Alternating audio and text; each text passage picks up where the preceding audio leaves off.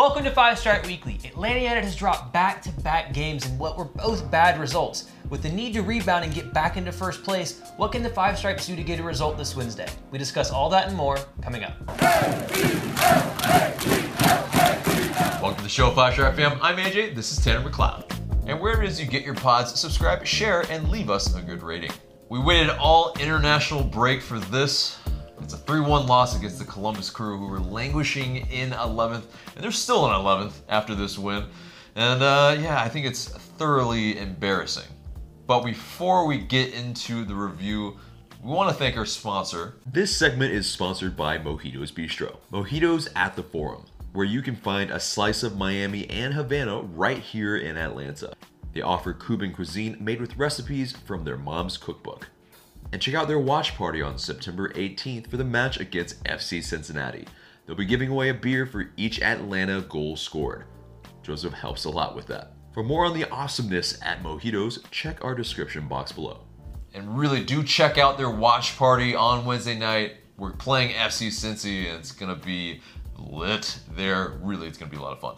But getting into this match, Columbus Crew, How did we do this? They knew exactly what they were doing. How did we have this happen? Columbus Crew came in with a plan, and they pressed high. They were, gonna play direct. They did. They were ruthless and efficient. And we pretty much, after we scored the first goal, we just looked flat. Completely flat. Not only were they good, we were hopeless. Yeah. It was like everything that could have helped make their game plan work, Atlanta United played right into their hands and allowed it. Oh, bad positioning and bad giveaways in the middle of the pitch to leave your center backs exposed. Sending one of your center backs up to where you have two at the back most of the time and loads of space to run into. Let's keep doing that. Also, no attacking identity whatsoever outside of Justin Meram pumping in crosses to Joseph, hoping he would get to them when he was marked by 7 people like at the beginning of the season. Let's do that too. This game was terrible. And when you go back and look at it, it's just so much more frustrating to see because it's so out of character with the way Atlanta United has been playing. Mm-hmm. But I guess for a lot of us, it's a wake-up call, and hopefully it serves out as the team because this is what happens when you run the system and the team is not on point. When you lose your individual battles and you don't have the ball moving the right way and the team has an off day, this is what can happen. Mm-hmm. And you got to get that right because you're going to go to the playoffs soon. But this match, just... what the hell? Yeah, we had some notable absences as well. LGP is part of the back line, Barco in the midfield and part of the forward line as well. There was that little bit of the forwards didn't really have anybody really to connect to and close enough to each other to really move up the pitch. We had a lot of errant passes where they were searching. They were really trying to find that final ball and it just wasn't there. Joseph was starved for any sort of service. And that's where we kind of revert to I think it's like mid-season 2017 where we're just pumping crosses and we're bereft of ideas.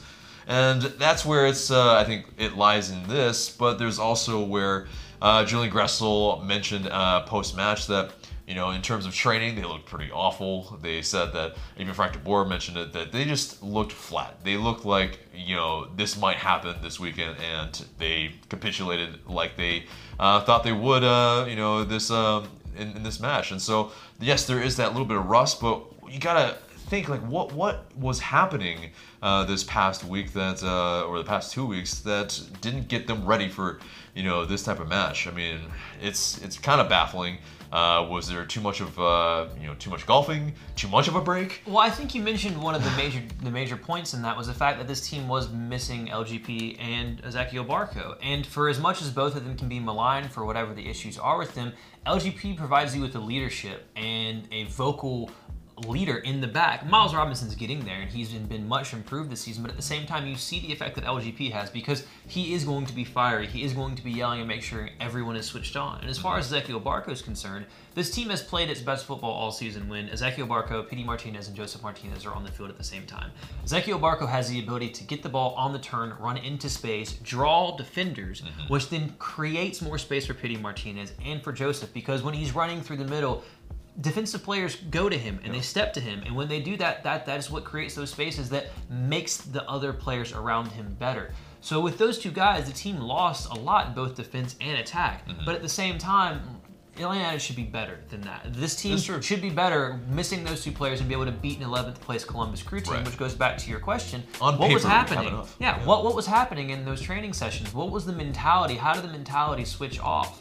And I think that's a major question for the players, especially because they're the ones that have held themselves accountable. They're the ones that have been asking for the system change. They've gotten that. Frank DeBoer has been doing what he needs to do in order to get the best out of these players. So as far as I'm concerned, I think a lot of this has to go to the mentality of what was happening in the locker room with those players to step on the pitch with maybe a unnecessary confidence to think that they could just walk out and be better than Columbus. Yeah. Because as far as I'm concerned, DeBoer didn't do much wrong as far as his team selection or his tactics or his subs. Yeah, he had to do what he had to do in terms of the selection for the 11 in this match. Because basically you have LGP out with yellow card accumulation. Yeah, you bring in Flo Pogba, who's been generally pretty decent. But I think Columbus definitely targeted him. They knew his shortcomings. Pace. Yeah, pace is not one of his major things, and I think he switches off on occasion when he's just making an easy pass, and there were a lot of errant passes from him in this match. Take the second goal, for instance. The second goal, and I talked about it in the fan cam, was he took one step forward when Atlanta had lost the ball to think maybe I should go up and press to help get this ball in. The problem is he took one step, and that one step forward was more than enough time for the Columbus man to run in behind and have him dead to rights and out of the play entirely. And it's one step, and that's how fine the margins are sometimes, to where, he takes one step, Guzan saves it into the middle, and Zardes scores on the first goal. Miles Robinson accidentally scores an own goal and a freak, thing like that. And it's like those little moments can go against you sometimes. But what's so important is to make sure that that game was a complete aberration. Maybe the team needed something like that to refocus them, but at the same time, you think that this team should be better than that. With their mentality of winning things, they should be able to hold themselves to a standard where that sort of match does not happen. Because it was not a result that Atlanta could afford to drop. Yeah, and it's really, I think, the worst we've looked in 3-5-2 as well. I think against Philadelphia Union, it's the same scoreline, but I think for most of the match, we looked, kind of, I think definitely a lot better in terms of the chances that we were creating, and it was just, I think, a level of, fatigue where you're playing 7 or 8 games in a month, essentially. And they just hit a wall, and you could see they couldn't give anything else, and Right. you were missing a Barco, so you didn't have the best players on there, and you hit that fatigue wall. And I think most of us felt pretty good coming out of that Philadelphia result. Was like, look, it happened. They were tired. They need a 2-week rest. They'll come out and they'll put a big number up on Columbus. But then this is what we have, and it's like, that doesn't make sense to me, because I felt so confident coming into this match, and that I felt confident that, yes, it was going to be tough, but Atlanta United, in my opinion, out of the 6 games they had remaining, including Columbus, should win 5 of them. Yeah. All of them bar NYCFC, which is the big game in the coin Yeah. flip. But now you're having to play catch up. Maybe they're looking ahead a little bit. Maybe they've overlooked this fixture, and it maybe was the case. But I think credit goes to Columbus for executing the game plan. They have definitely they were very efficient and scored some really good goals actually as That well. second goal was Yeah, fantastic. the 2 anyway. But So the third, let's not talk about. yeah, that's just I think it's one of those, like, I don't think Miles Robinson would even get as much hate as Brek Shea does for all that he Had gets. Brek Shea had done that, he would have been crucified for Absolutely. it. But it's like that, honestly, that moment just summed up the entire game in one split second. It was just like, that's literally how the entire game felt, how the entire game went.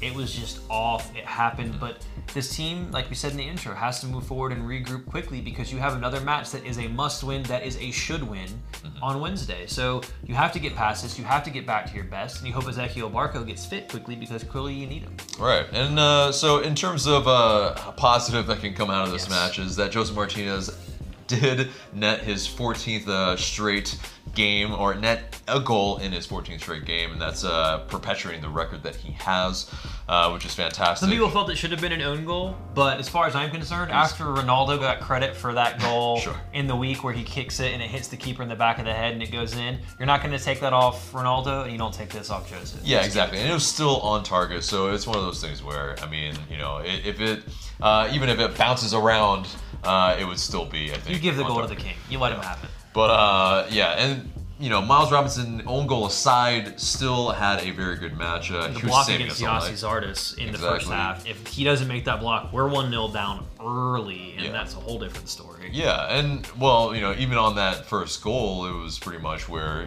he did block it, or he had chased down the player to where it was a save. It was just not a Guzan save where he parried it further enough away, and that's where the issue is. Zardes was right place, right time. Yeah, and so, I think really Robinson can't really be faulted too hard for this match. Yes, own goals do suck, obviously. Franco Escobar also, I think, he was everywhere.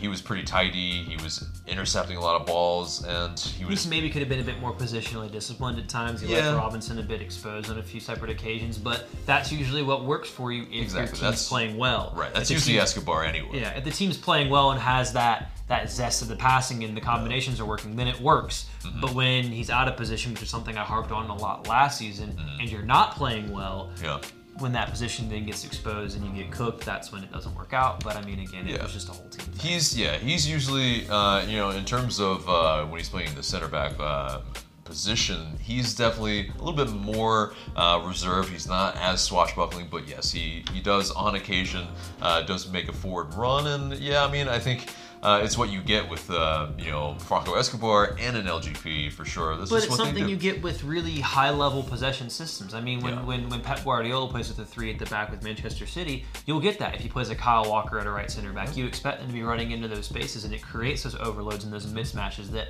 weaker teams struggle to deal with, which is, again, that's what you get with his game and with LGP's game. But when it's working, you're incredible. When it doesn't work, you have a game like, City lost to Norwich this past weekend, so it can happen.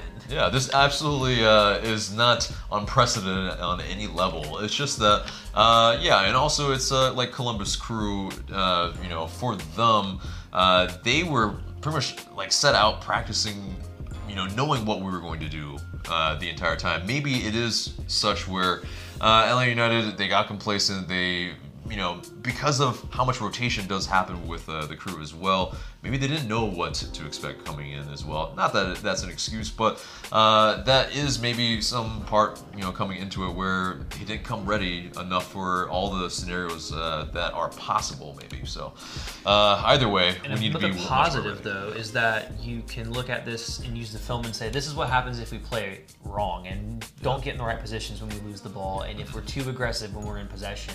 And you can use it because at the end of the day, you'd rather have it happen now against Columbus than in the playoffs. Sure. So if you want to use it as a learning tool and be like, this is why we have to stay disciplined in certain areas, otherwise this happens. And I think as a last point for me on this is something that I heard Jason Longshore mention on the post-game report, was that if Ezequiel Barco is not playing, Jeff Larentowicz needs to be playing because he provides you a balance in midfield. And I think Remedi and Nagbe and Heinemann do a lot of the same things. And I think you have to have that Jeff Larentowicz sitting there in front of the defenders because he would have been in those positions where Columbus was running into. He would have clogged those spaces that Columbus had.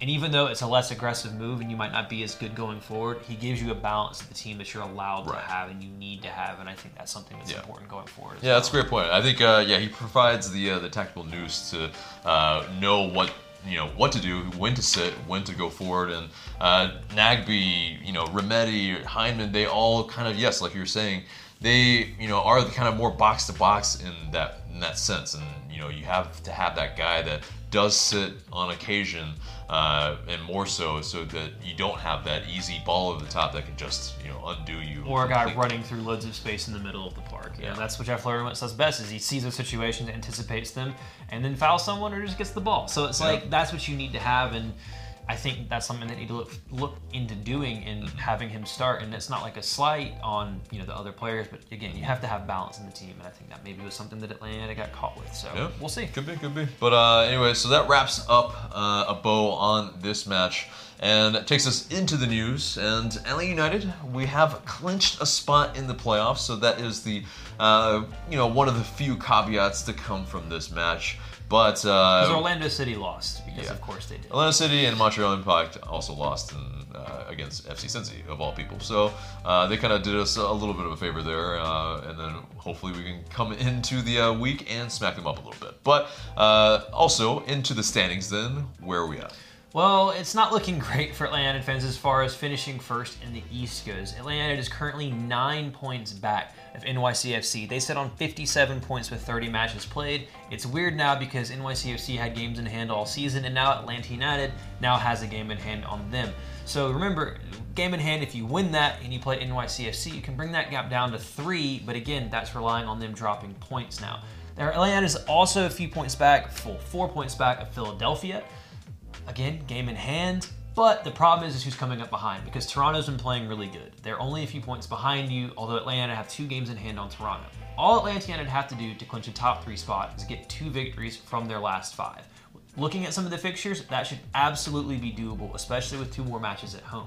But again, if the Five Stripes don't get things together, they might be looking at a road playoff game all the way through, and we know that would not be a good scenario. The other issue is that right now they would be looking at facing off against the New York Red Bulls most likely, and that's not something that we want to see in any scenario. It's never fun. They always play us tough, and well, they were hopeless this weekend. Oh yeah. But it's one of those, they're up for playing us, and they probably want to exact some revenge for last year as well. So that's not a scenario that we really want to see. But in terms of, NYCFC, they can finish with a maximum of 66 points, actually. And we can only finish with a maximum of 63. So, yeah, we have to hope that they can drop some points. And they do kind of have a tougher run-in. So there is that at the very least. But and in terms of if we can actually kind of as our backdrop kind of completely disappears, NYCFC and Philadelphia, they will play each other on decision day, and so that could work in our favor. Yeah, if we can find some way where if they draw and we are in first, that's where we want to somehow magically be. But it really matters where we have to take care of business, and the best case scenario is we have to win all our games. Yeah, the rest we of have to win 5 in a row, and it's not an easy situation. But this is what happens when you drop points to bad teams. Looking at that draw at Cincinnati earlier in the season, looking at 2 losses to Columbus, and looking at a loss to Chicago. I mean, right there, you're looking at 11 points to some of the worst teams in the league at the times of which you played them. If you take those 11 points and put them onto Atlanta United's total right now, you're fighting for a supporter shield. So it's a very current Man United, current Arsenal thing to do, I think we could say. We were talking beforehand, how you struggle against the teams. It's just like, why are you not beating these teams? But yeah, previous years were flat track bullies, and this year we shit the bed against lower division teams. And so it's one of those things where, I think 2018 we kind of found a little bit of a balance, somewhat. So, maybe we can find the balance in the rest of the matches going forward. But that does it for the news, and let's get into buy or sell. And simply we put up a topic and we say if we buy or sell it. First topic is Atlanta United will nick first in the East. Buy or sell? Sell. I felt really confident about that if you would have asked me before the Columbus game. Following the Columbus game, looking at that 9-point gap, you have to hope NYCFC drops multiple points, multiple matches, and Atlanta has to win out. And right now, I don't know if I see them winning out, because you have a difficult game at home against San Jose. They've been playing really, really well. Away to Montreal, you should beat them. Away to Cincinnati, you should beat them. But at the same time, you have that game in Yankee Stadium on the school field, and you have to win that game. And they've been playing really well at home, and that's something that's kind of scary to see, because you have to win that game. So right now, even though I'd like to see them do it, I don't think they will. I think second's very possible, and I think I'd rather have second for sure. But first place, I'm going to sell it, unfortunately. Yeah, I also agree. Yeah, I sell that we're going to nick first place, because, destiny is not really in our hands per se. We do have to get a lot of help. We can win all of our games, but we still have to rely on a lot of we have to rely on 2 teams dropping points, and we also have to maybe hope that Toronto doesn't go on a surge as well and eclipse us if that was ever a case. And so it's one of those things where I want to hope for the best, and hopefully we can. But obviously, it's one of those things where just so many factors. But next, buy or sell. Brad Guzan can break the 19-year-old single season record of 16 shutouts. It's pretty close. He's on what, 14? I 13? think he's on 13. 13, so got to get 3 out of 5 matches to tie fourth. Oh, man. We don't jinx ourselves either. I have to sell only because I don't think he keeps a clean sheet against NYCFC. And I don't think he keeps a clean sheet against... Well, he'd have to get a clean sheet against all of them to break. No, he'll have to get... Yeah, NYCFC doesn't keep a clean sheet. I don't think he keeps a clean sheet against San Jose. I think San Jose are good enough. The way they've been playing all season, I think they'll get a goal. I still think Atlanta can win that game. I think he'll tie it, but I don't think he'll break it. Okay, yeah. I think he comes up just short as well. I think going on the form that we have been recently, I mean, it's just we might be shipping a goal or two and maybe winning, but it's still one of those like I don't know if we're really solid at the back at the moment, and so I'm not so sure about that. But I kind of expected a clean sheet against Columbus, and had that happened, then yeah, you'd be looking at it. So that's possible, but when you ship 3 to Columbus, you're kind of like, maybe not. But so that does it for buy or sell and gets us to the mailbag. You guys send in these questions through IG stories, in some cases on Facebook as well. Please continue to do so, and we'll maybe answer your question in the future. First question comes from Justin S. Cologne, rather. Do you guys think that this recent loss, similar to last year's, will be the catalyst AU need to shape up?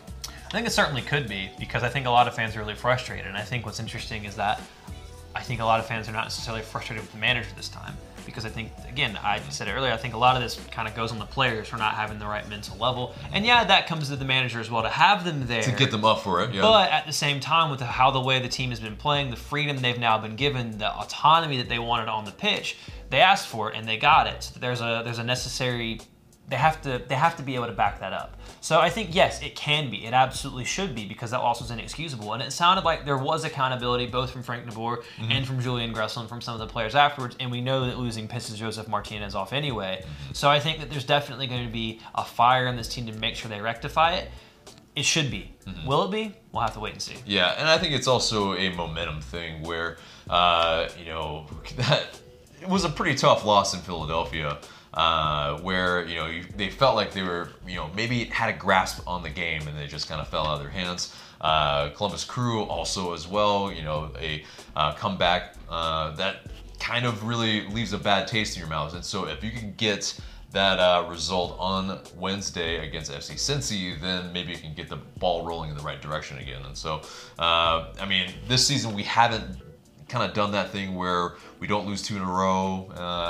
It's kind of... That was kind of a anomaly type of stat anyway, I think. But still, maybe we can at least start that stat where we don't lose 2 in a row, because this is a very, very crucial point in our season right now. Next question comes from Sheaves77. Are teams figuring out how to beat us, or are we just not playing well right now? I think we're just not playing well right now. I think that, yes, teams can figure out... There's always a flaw in every system. Again, Guardiola and City lost to Norwich, of all teams, this past weekend. Credit to Norwich. They did the same thing Columbus did. They played really well. They had a system that worked, and they stuck to their guns. I think that Atlanta United, when they're playing at their best, it doesn't matter if other teams have a good game plan. Atlanta United is just simply better than them, and Atlanta United has the players to make the difference. And I think that as far as that goes, Atlanta United should beat almost every single team, if not every team that they face up. But right now, I think that you're just not playing well. You're not seeing the best out of your players. Some are tired. Some have been played a lot. Some are still hurt. You don't have your best 11 out there. And when factors like that come together, you can get caught. I think that's what happened in Atlanta. I think right now just aren't playing well. Yeah. I agree with most of your points. I also think, though, the best teams are able to adjust to any sort of defense that they are seeing on any given night. And so that's where that tactical flexibility, if they are able to do that, play different ways and recognize what's in front of them and adjust and change, parsing out if the ball in behind is on all night, this is what we need to do to rectify that, and then so we can still be solid, so we can go forward with kind of reckless abandon if we need to. So that's where I think there is a little bit of, we do need to be a little bit flexible with how we're playing as well. Not only play with 3-5-2, but if we do need to shift into different ways to play, then we should. So I think a lot of it comes with philosophy, though, in the modern Yeah. game, and I hate that word, obviously, but like it's true. The playing philosophy and the way that you want to approach things. I mean, Pep Guardiola notoriously does not change. He's going to have his way of playing, and he believes that his way of playing with the players he has is better than whatever you do. Now, you know how to beat Pep. You either press them or you sit deep. And it's shown recently that if you press him and press his teams, then you can get something out of it. It's very similar with Atlanta United. When teams press Atlanta United, usually we don't play as well. But that's also the risk that if you do that, you leave yourself exposed to having the better team, Atlanta United, take advantage of those spaces. And so I think on a given night, Atlanta United can set up the way that they want in this 3-5-2 and then beat most teams. But again, that's the nature of soccer. That's the nature of the game. Sometimes you're just going to have games like Columbus. Next question comes from Nick B Studios. Do you think we need to invest in a quality young striker as a backup for if Joseph gets injured? With the way that current MLS rules are set up, no.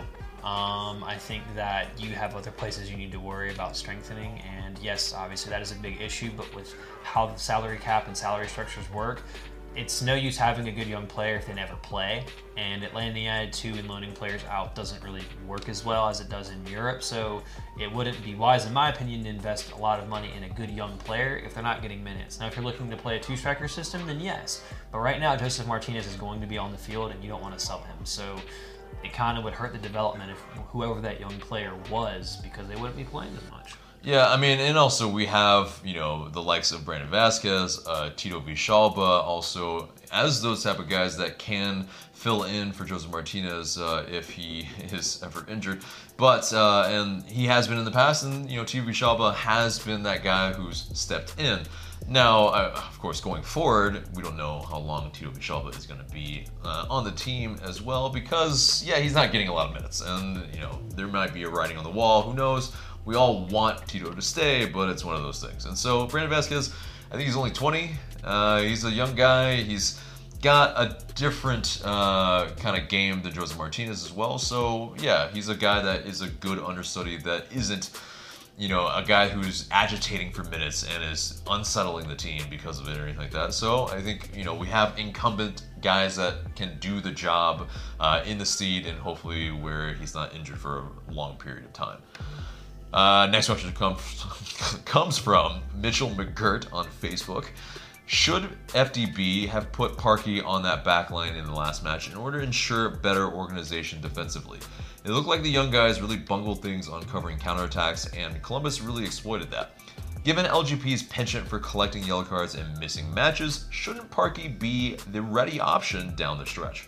No, because the way that Atlanta United plays right now would be horrible for Michael Parkhurst. If he had been playing in that back line, Columbus may have scored more. And that's no disrespect to them, but as slow as, almost called him Paul, but as slow as Florentin Pogba is, he's still much quicker than Michael Parkhurst. Michael Parkhurst being isolated and having to defend in space is not what he's good at. That is really unfair to the captain, and I think a lot of people, if you saw him play in this system and saw the positions he was being put in, and what would happen, people would be very critical of him, and that's not fair of him because he's a great player for the team and for the club, but in the system Atlanta United are playing right now, Michael Parkhurst is not the answer.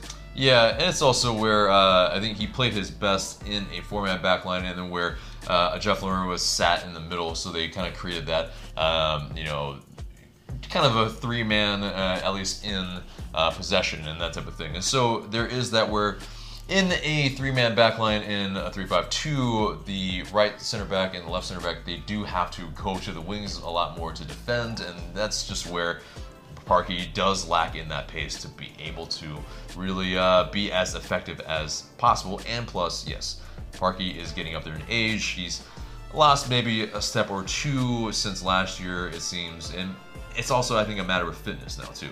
Like, he's not played so many matches now in a row.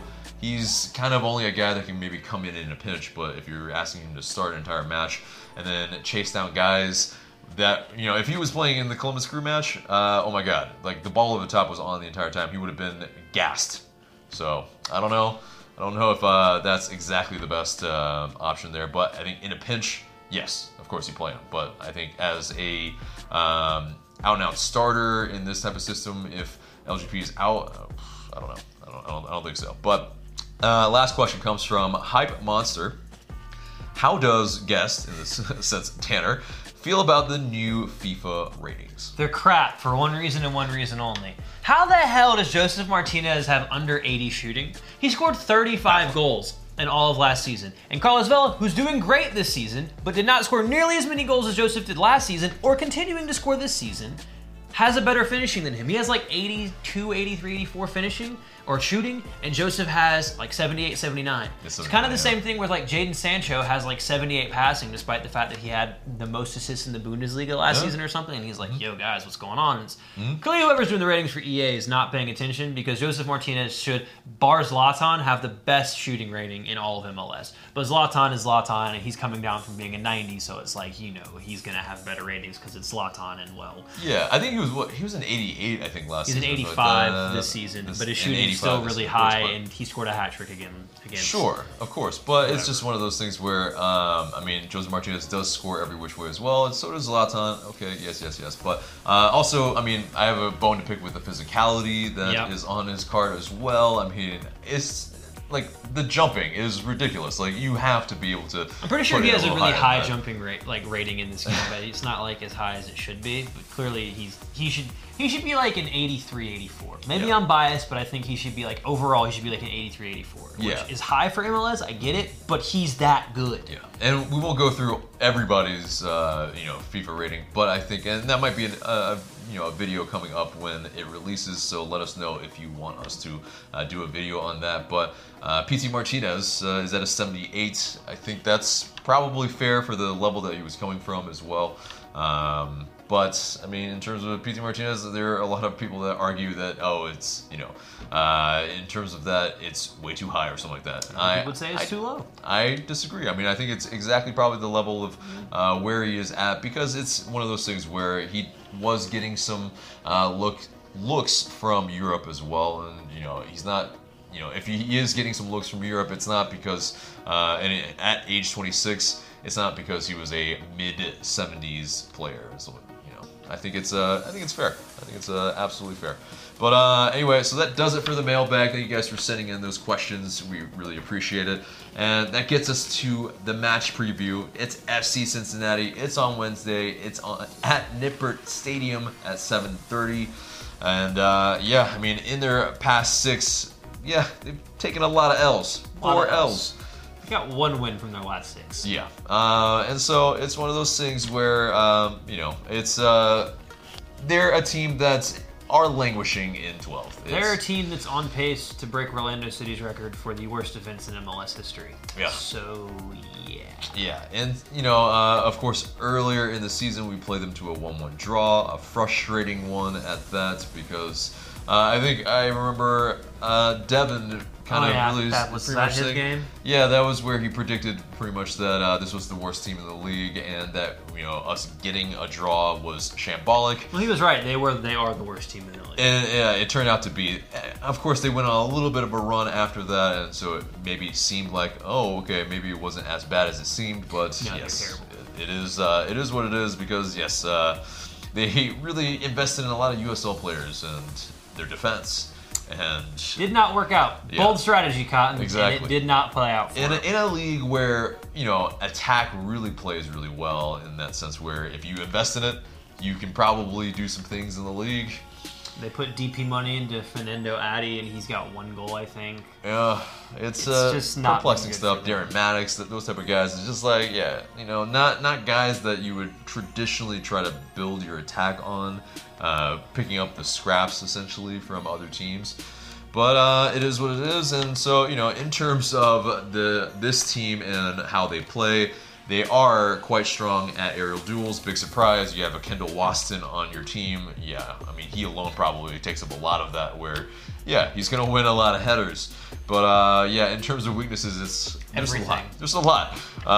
There's avoiding offside, keeping possession of the ball, avoiding individual errors, defending set pieces, defending against long shots, defending against through ball attacks, defending against skillful players, finishing scoring chances, defending counterattacks. This is ripe for the taking. Basically everything Atlanta United is good at.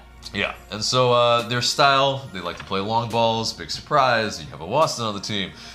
They attempt through balls often, they play with width, they attack down the left, and they're not too aggressive, and they rotate their first 11 a lot. Mostly because everyone on their team is just not very good. Yeah, and it's also, they have some guys that are injured, aka like a Greg Garza, who's only played 10 matches this season. That's why we didn't pay him all that money. Yeah, and so it's one of those things where, they set up for us to really come in and to really kind of boss them around if we can do it. But, in terms of their players to watch, they have attacking midfielder Emmanuel Ledesma, who's on 6 goals and 3 assists.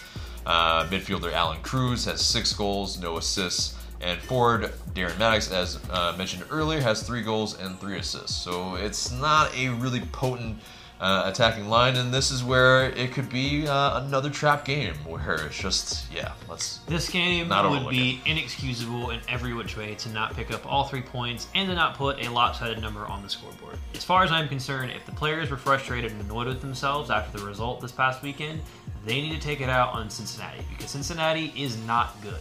They're just not. I mean, again, historically, they are going to be the worst defense in MLS history, and depending on what Atlanta United does, that could happen as soon as this match on Wednesday. So they're bad at everything Atlanta is good at. Obviously, you prefer to have Ezequiel Barco fit for this match, but I don't think he will be. He seems a little bit questionable. So if anything, he may make the bench in the 18, but that's probably not likely. So you're going to have players to step up. I think Jeff Larenos is going to come in at this game, even though, again, you want to be aggressive. I think that you have to have a bit of stability there so you can have runners in front of him, but he will basically be the guy that stops any counterattacking opportunities that Cincinnati have.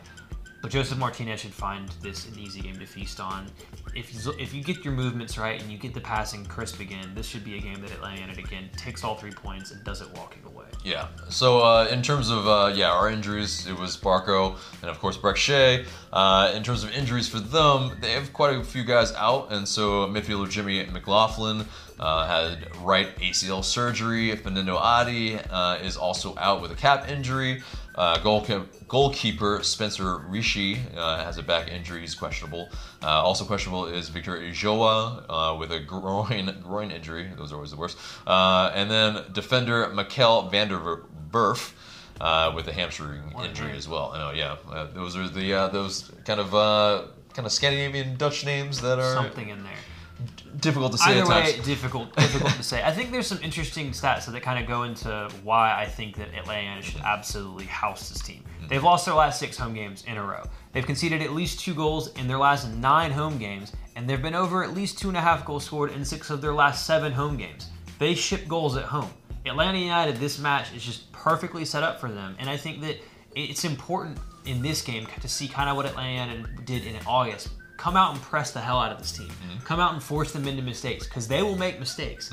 Get all up in them, be tight at the back, have a Jeff Larenas sitting there to snuff out any long balls forward, because that's what they do, and just get up in them and get goals and get them soon, because this team, if you kick in the door, the house will fall down. And I think this is a game, again, Atlanta needs to put a foot down, needs to put a marker down and say, okay, we're going to go and win these next 5 games, and if the game this past weekend was the game to wake you up, this game needs to be the game where you take out your frustrations. Yeah. But the worry is, do they sit completely and they just stifle us, and where we just have to break down a really, really, low block. And so, I mean, it's one of those things where they maybe see, the kind of level that they don't want to be embarrassed. It's one of those things where, like, how are they going to come into this game? They're at home.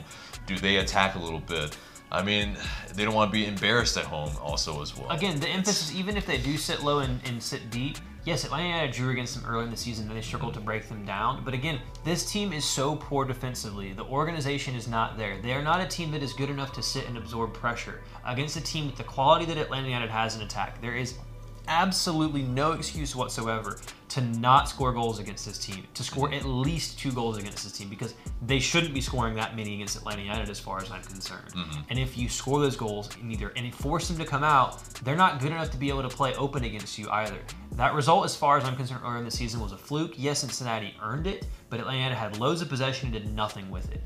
That is not possible in this game, and anything less than a victory is absolutely inexcusable as far as I'm concerned. Respect to Cincinnati, but at the same time, you have to be realistic here. Where Cincinnati are and where Atlanta United are two complete opposite ends of the spectrum. We should be able to break them down, yes. So, So who will aid in hopefully breaking them down? Well, let's get into that predicted 11. And through the lines, of course, Guzan is going to start.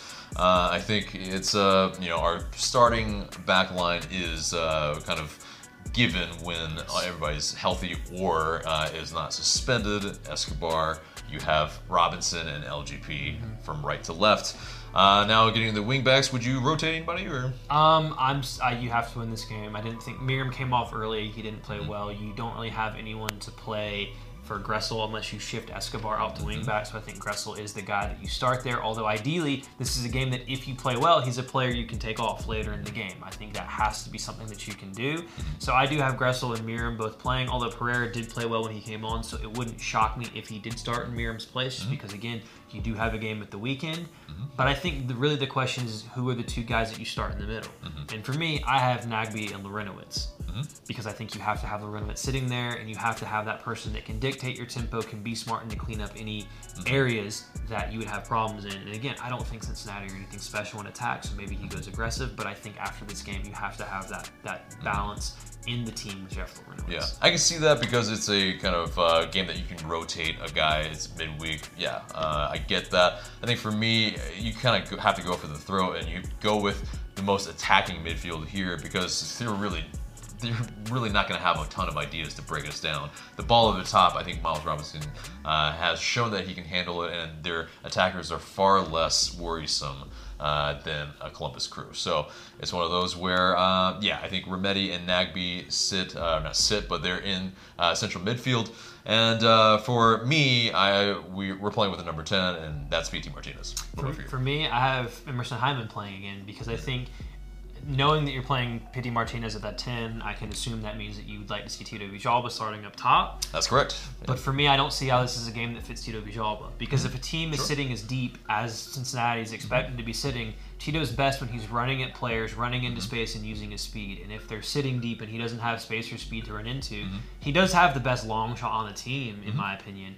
But I don't know how many opportunities he would get for that. And I think there's better players suited to breaking down a team with passing, and I think for me that's Emerson Hyman again, which then has Pity and Joseph up top for me. Yeah, no, and I get the combination play is going to really probably unlock this defense as well, but there's also ways that I think if FC Cincinnati are looking to at least not get embarrassed, they're coming up for corners. There's those points where we can, kind of lump it long a little bit, and Tito Villalba can get on the end of those, and that's where you can bring in Tito Villalba to do some damage. And also, I mean, he's got a decent cross on him as well, and so if he can get into some space where he can, find Jose Martinez or anybody in the box, then I think it's still a useful kind of game for him to kind of get some more match fitness, because I think that's where we really need Tito Villalba to really get back into,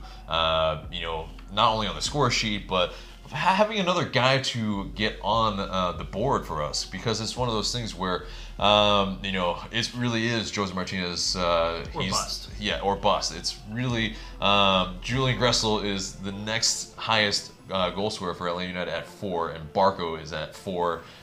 For what's been like forever because of injuries / international breaks. He hasn't scored since that game against Sporting KC. Yeah, and so it's way been back in May. And so it's one of those things where yes, we definitely need to get some other guys going, and I feel like this is that type of match where you want to see Tito do some damage. So that gets us to our score prediction. What do you got? 4-0 Atlanta United. I think we're actually going to smash this team. I feel really good about it. They're just not a good team. And Atlanta United needs to go out and get some revenge for this past weekend. Nothing better than beating on the worst defensive team in MLS history, and I think they're going to go out and do that. Okay. I would love that scoreline. Obviously, that also does the goal difference some good as well. But I think it is a 2-0 win for us. I think they do probably sit back a little bit more than I want them to, and thus there aren't as many chances / clear-cut chances. There's probably a ton of people in the box probably in this match, and it's just going to be kind of a slog for a minute until we can, break through. They might try to get an equalizer. We go and get another, and then we pretty much, that's the game. So yeah, that does it for the match preview and gets us to our question of the day. And the question of the day is this: will you be satisfied with Atlanta United's season if they go out in the conference final or sooner in the playoffs? Get down in the comments below and let us know what you guys have to say. And shout out to Mark for that question. That's a great question, and yeah, we're looking forward to what you guys are having to say. And that's it for us today. Remember to subscribe to us if you haven't already, share this episode, and leave us a review and rating so we can pop up higher in your rankings. And for Tanner, I'm AJ. Thanks so much for listening.